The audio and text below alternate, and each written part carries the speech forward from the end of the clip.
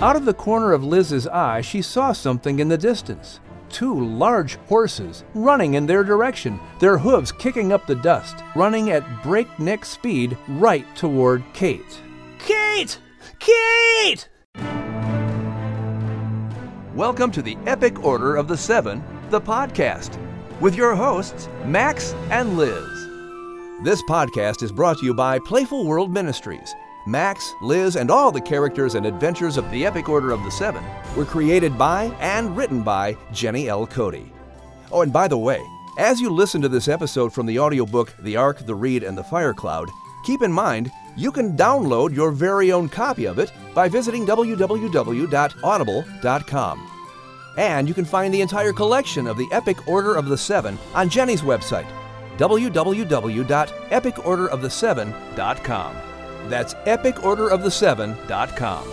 On today's episode, we'll hear Chapter 30 of The Ark, the Reed, and the Fire Cloud. Oh, and speaking of the Fire Cloud, today we'll find out from author Jenny Cody herself how she came up with the Fire Cloud. Did she have any help? Was it divinely inspired? It's a neat story you'll want to hear as we visit Jenny's Corner just a little later in the podcast. Now let's turn things over to the hosts of our program. Here's Max and Liz. Thank you, Monsieur Announcer. Okay, Max, ready? Aye. And 1, 2, 3, 1, 2, 3, 1, 2, 3. Ouch! Oh.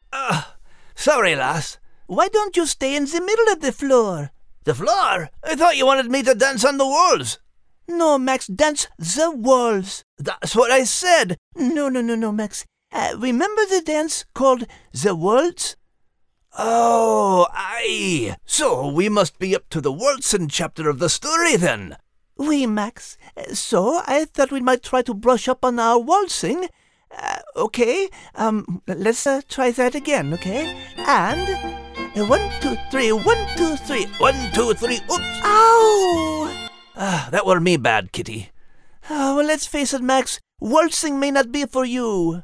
You seem to have 2 left paws. Well, of course I got 2 left paws. I got 2 right ones, too, just like you.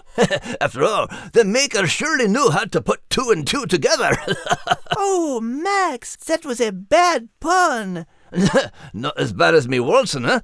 It's hard for me to be stepping to 1, 2, 3 when I'm working with 4 legs. Oui, but strangely enough, it seems that we do have something else in common.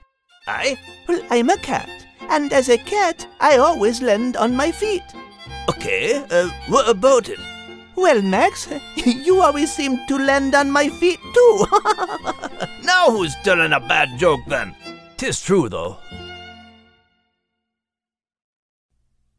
Chapter 30. When Cows Swim and Horses Dance. Rudy and Rosie twirled in the air, hovering just above the cool water of the Danube. They observed deep churning currents, suggesting a formidable challenge for crossing. Up and down they flew along the river, popping into an occasional flower to sip the nectar. Soon they flew back to Liz to report their findings. Senora, this river will be a challenge for any creature to cross, as the currents are very strong. We did locate a narrow area to cross, but still it looks to be about 200 feet, reported Rudy. The animals looked at each other with concern. 200 feet was a long distance for any creature, much less all 10 of them.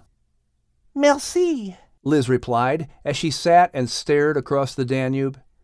No one bothered to ask her what they were going to do. They knew Liz was thinking and would provide a solution in due time. Liz walked over to Don Pedro and began studying his legs. Senora, what is it? Asked Don Pedro, watching the petite black cat curving around his legs, her tail grazing him. Just checking, mon ami, Liz replied. Don Pedro, pardon, but would you swish your tail for me? An odd request, but Don Pedro obliged, swishing his tail back and forth, not understanding why Liz had asked him. Merci. Now, please raise your left front hoof, Liz requested, studying Don Pedro's every move and taking mental notes. Now, your back hoof. Left first, s'il vous plaît. Then let me inspect your horns. Don Pedro silently did as Liz asked, even though he felt somewhat silly as he bowed his head to the ground. Très bien, Don Pedro, Liz finally said as she completed her inspection and walked away from the bull over to where Isabella and Al grazed. Ah, Liz, you should try some of these field onions, exclaimed Al, his oniony breath violating Liz's nose with its stench. She wrinkled her nose and turned her head to the side. No, merci, Abel. I am not hungry, but you go ahead and enjoy. Never mind me. I'm just looking at Isabella, Liz replied, slowly walking around the cow. Isabella casually chewed her cud, following the same directions Liz had given Don Pedro. Finally, Liz remarked, Très bien, I see now. Merci, Isabella. What do you see, me love? Al asked, burping at the same time he talked. Good one, Al, exclaimed Isabella, admiring Al's belch as she let loose a Never mind. Enjoy the onions, Liz said as she walked away from the funny pair of gassy cat and cow.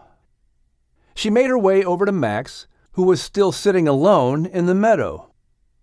Am I interrupting you, Max? Liz asked softly as she approached, not wanting to disturb her good friend. No, lass, come have a seat with me, answered Max as he patted the ground next to him. What have you discovered? Has the Maker given you a solution? asked Liz, sitting down, her tail curled up around her small feet. Not exactly. In fact, he's given me a strange revelation. He said I have to waltz to cross, but I have no idea what a waltz is, said Max, looking at Liz. Liz smiled but gave Max a curious look. But a waltz is another word for dance, no? Why would the Maker tell you to waltz? How is this supposed to help us cross the river? It is not logical, mon ami. Things sometimes don't make sense at first when he tells me, but they get clearer with time, replied Max, wanting to convince Liz that the Maker knew what he was doing, even when it appeared illogical. Liz sat a moment, struggling to understand how dancing could help them cross the river. She was stumped. It made no sense. Well, while we try to figure it out, did you come up with anything then, lass? asked Max. Oui, partially. Rudy and Rosie have reported that strong currents run in the Danube, and it will require great strength to cross. The narrowest part they located is 200 feet across, which is still a considerable distance. I have thoroughly examined Don Pedro and Isabella, and am convinced that they are capable of swimming across the Danube, Liz explained. Aye, they can swim, but what about the rest of us then? asked Max, not seeing how this could work. This is why I said I have partially figured out the way across. While Don Pedro and Isabella swim, their backs will be submerged underwater, but their heads will not. This, of course, provides limited carrying space. I have calculated that Jacques can ride on Isabella's head, and Henriette can ride on Don Pedro's. Since Albert and I are small creatures, we can fit onto Don Pedro's horns and hang on while he swims, Liz explained, suddenly turning her gaze to the ground. But what about me and Kate? Max asked with a frown. There's not enough room for us then. Liz didn't reply immediately, but put her gaze into Max's concerned eyes. It was true. There was no room for Max and Kate to ride, and this frustrated her. They could not leave the two dogs behind. I do not know. I have not figured this out completely, but we will not cross without you and Kate, mon ami, Liz said, putting her paw under Max's chin, a determined look in her eyes. Thanks, lass. You've done a grand job at figuring things out. Now, all we have to do is see where the Maker's directions of waltzing fit this mystery," said Max. "And the Maker hasn't let me down yet." Liz smiled.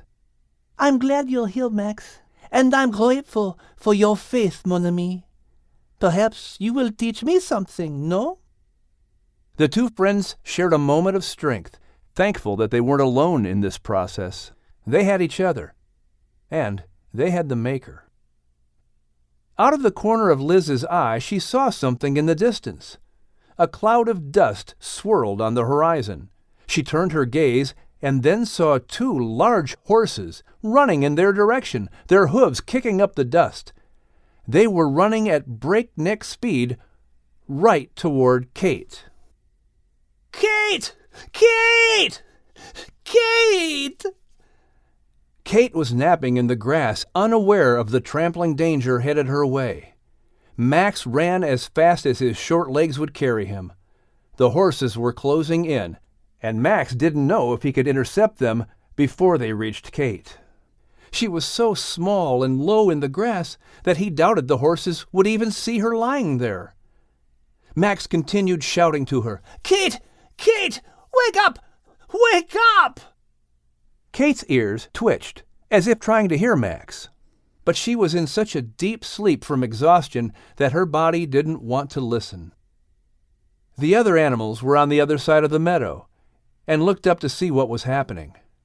"Oh no! Little Kate is in harm's way!" shouted Al. Better let Max reach her, amigo, said Isabella, also with grave concern. Henriette needed to control Don Pedro in this crisis. She had to keep him from seeing the movement of the horses so he wouldn't take off running after them. She got right in his face while standing on the ground below. "Look at me, Buff! Keep your eyes right here," she said, pointing to her eyes with the tip of her wing. Jacques stood next to Henriette, spreading his wings in an attempt to block Don Pedro's view. "Almost there," Max said to himself as he closed the gap between Kate and the horses. He ran by Kate, quickly nudging her with his paws, shouting, "Kate, get up and move!" With that, Kate snapped awake, but was confused as to where she was and what was happening. Then she saw Max running toward two charging horses headed straight for her. Kate jumped up and ran to the side of the field where Liz sat, her mind and body trying to wake up to comprehend the scene taking place. "Liz, Max will be trampled!" Kate screamed, watching Max run directly in the path of the powerful horses. "Max doesn't need size to control these beasts. He needs mind power," she replied. Liz had judged the distance and placed herself close enough to where the horses would intercept Max, but she remained out of harm's way. Max started shouting at the horses as he ran closer to them. "Stop! Stop, you beasties, right now!" The horses were bearing down on top of Max, their eyes catching a glimpse of the small black dog barking at them. They were startled to see a creature right under them. The lead horse was an enormous jet-black stallion, with a long black mane and tail blowing behind him in the wind, his nostrils flaring as he snorted with every breath. The other horse was a beautiful brown mare, with black mane and tail, running close behind him. As the stallion reached Max, he reared up on his hind legs and neighed loudly, startling his brown companion and pawing his hoofs at the air. Max stood his ground, growling and ordering the horse to settle down. Liz was nearby and began yelling instructions.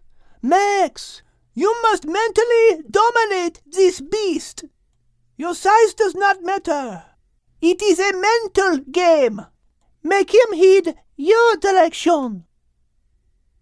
Max held his ground in front of this upset horse that continued to rear up on his powerful hindquarters. The horse was poised to stomp the small dog. Max stood up on his back legs to get a better position and locked eyes with the horse, commanding his attention and ordering him to stop. "Whoa, horsey! Steady now, steady! Calm down, lad. Just look at me and calm down, Max said with a firmness that let the horse know who was in control. Just then the mare slowly walked up to Max and said, Signor, Spicchietti, hurry! Now that you have his attention, you must sing to him. Max didn't take his eyes off the stallion for an instant, but replied back to the mare, What are you saying, lass? Sing to the beastie. See, he is asleep, and singing is the only thing that wakes him, because his attention is on you. You are the only one he hears, the mare replied. This beastie is asleep? What in the name of Pete am I supposed to sing, then? Hoarsely whispered Max, not taking his eyes off the still upset stallion. None importa. Anything, even a lullaby will do. Just to make some sort of a music, the mare instructed, urging Max on. All Max could think of was a Scottish lullaby his mum had sung to him as a puppy. He cleared his throat and started to sing. Hush-a-bye, don't you cry. Go to sleep, little baby.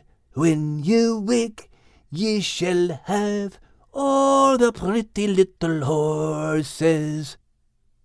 The horse began to settle, slowing his anxious rearing as he kept his eyes on Max. Soon the stallion stopped rising up and stomping his front hoofs. He stood still, his tail swatting back and forth as he kept his gaze on Max. The stallion's eyes blinked, and he shook his head as he looked at the unknown landscape around him. He then saw the brown mare smiling at him. He looked down to see Max at his feet, and then back to his mate, with a look of question on his face. Pauline, tell me I didn't do it again, eh? Said the black stallion in a deep, accentuated voice. See, Giorgio, you were sleep-running again. This little dog stopped you from trampling his mate, and then sang to you, the mare replied. Buongiorno, signor. Grazie for stopping me and waking me up. I'm sorry for almost hurting your mate and causing trouble. I have a sleep-running problem, so scusate, explained Giorgio as he bowed in apology to Max. I never heard of such a daft thing. A horse that sleep runs, said Max, not believing what he was hearing. Ah, oui, you run in your sleep too, Max, but you do not actually go anywhere, said Liz as she walked over to join Max and the horses. Kate followed close behind Liz. Rudy and Rosie were perched on top of Don Pedro's horns, and Henriette and Jacques sat on his back as he walked from the field to join them, along with Al and Isabella. It's true, me love. I watch you run in your sleep most every night when you dream, said Kate to Max, drawing a wrinkled brow from her mate. But I don't get up and run across the meadow like a daft beastie, said Max in his defense. Horses sleep while standing, mon ami. So it is only logical to see how a horse, who is dreaming of running, could then take off actually running, Liz explained. She turned then to the stallion. What I do not understand is why you wake up with music, and with a lullaby at that. Lullabies usually put creatures to sleep, no? The big black stallion looked at Liz with embarrassment. Si, signora, I am backwards.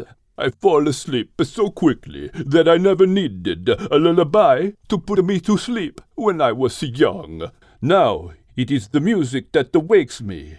It is my weakness, capisci? Well, I cannot say that I totally understand, no.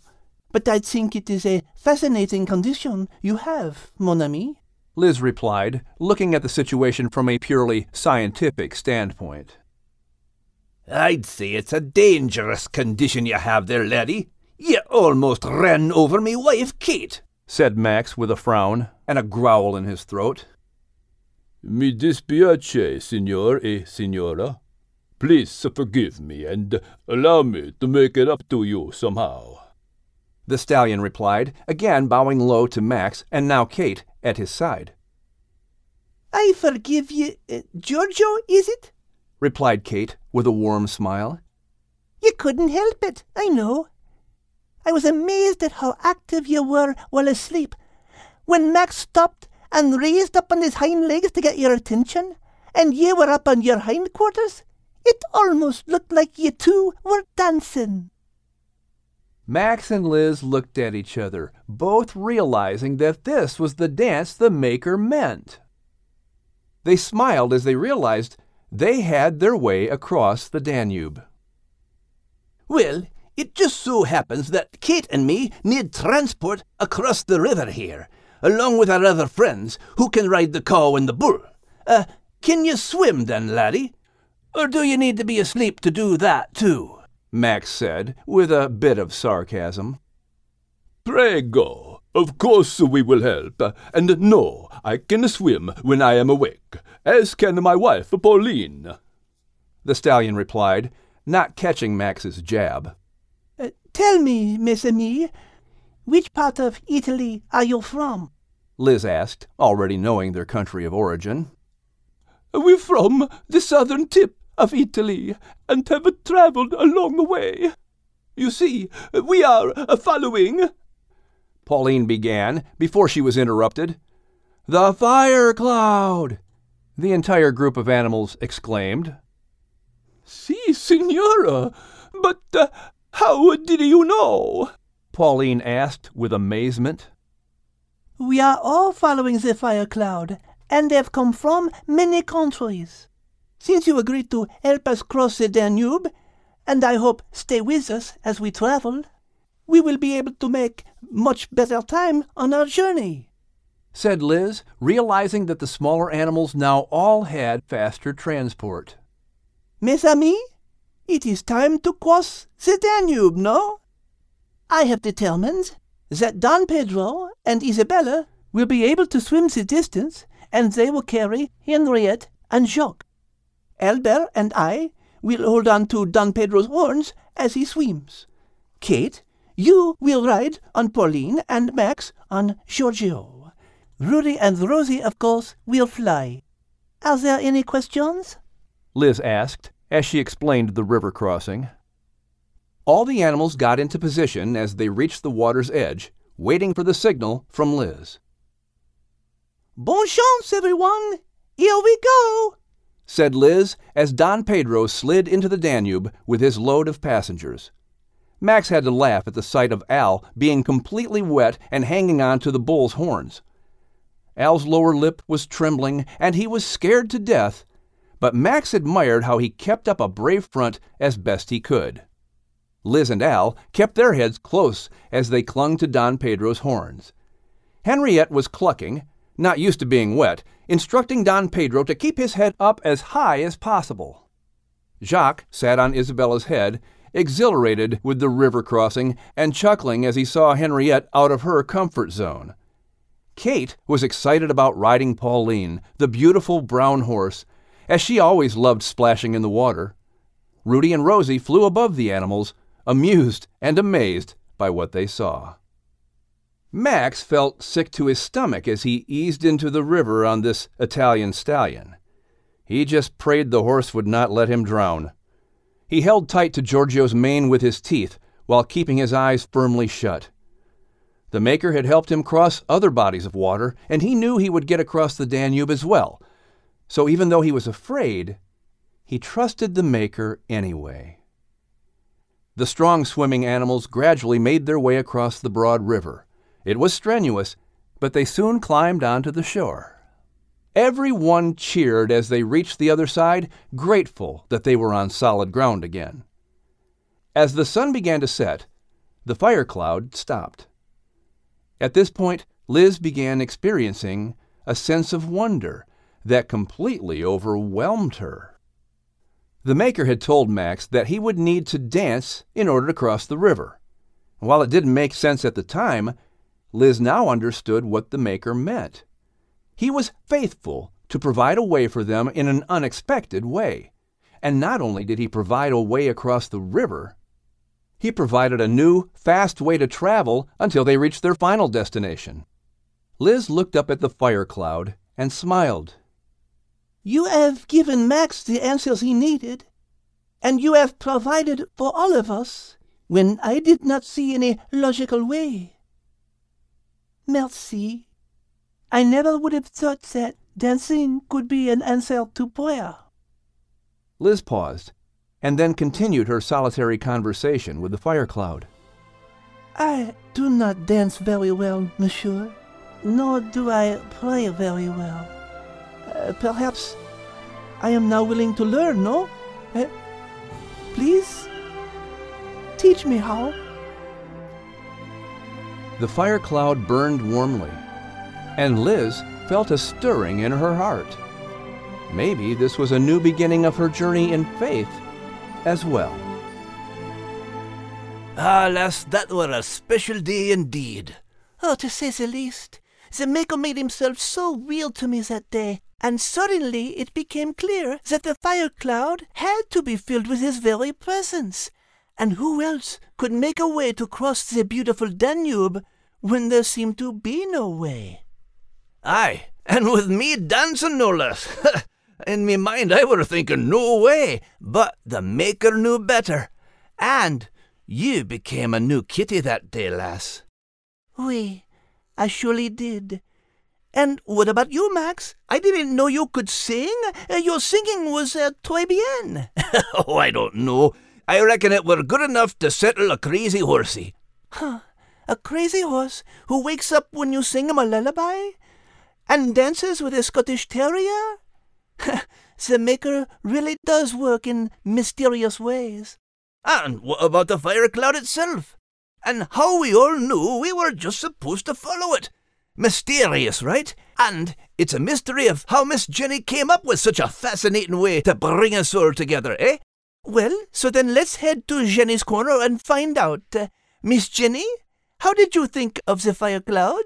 Well, Liz, I was actually in Mexico when I came up with the fire cloud. It was the middle of the day. It was about 3 o'clock in the afternoon, and I was wading in this crystal clear water off the sugary sandy beach, and I was like, how are the animals going to reach the ark? How are they going to get to the ark? What did that look like? You know, did God send them a map? Did they have GPS? How are they going to know where to go and how to get there? And so I was wading in, waist high water, and I looked up to the sky, and no lie, up there in the sky was a fire cloud. And this was not a sunset cloud. There was this fiery ball of cloud, and it had orange and red, and it looked like a fire cloud. And I'm like, oh, a fire cloud, that'll work. And I remember running out of the water to go jot this down in a notebook that I had in my beach bag. And when I turned back to look at the sky, it was gone. And a funny thing about this, sometimes Jenny's a little slow to pick up on things. Yeah, it didn't dawn on me that, oh, this has happened before. Guess what? God sent a fire cloud, right? When the Israelites were escaping Egypt.